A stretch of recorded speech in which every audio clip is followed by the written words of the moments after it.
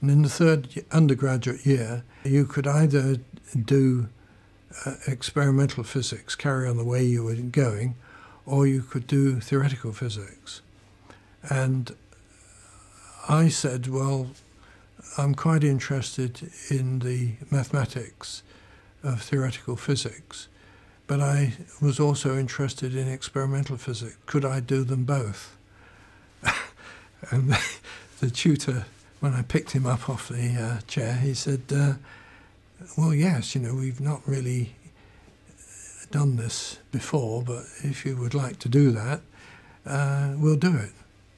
So I did both theoretical and experimental physics. And that's probably where I picked up my mathematical expertise.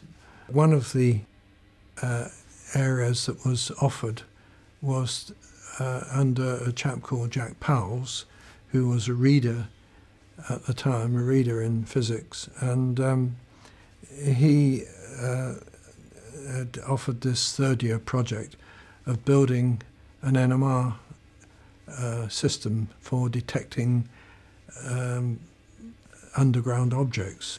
After that project, I obviously formed a link with Jack Powles. I knew some of the people in his group already.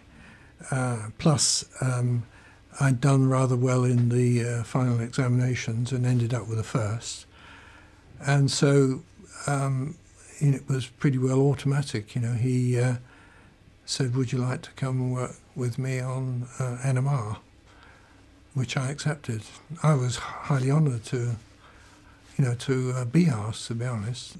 The names that were common in the laboratory were Bloomberg and Purcell and Pound, a famous paper which helped to kick off the whole business of NMR.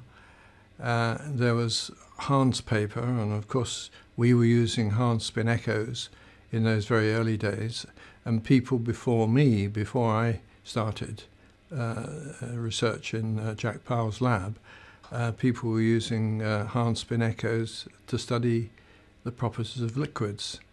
So there was, before us, quite a number of important papers and important contributions which really started the whole business. And of course, without them, we would have had nothing.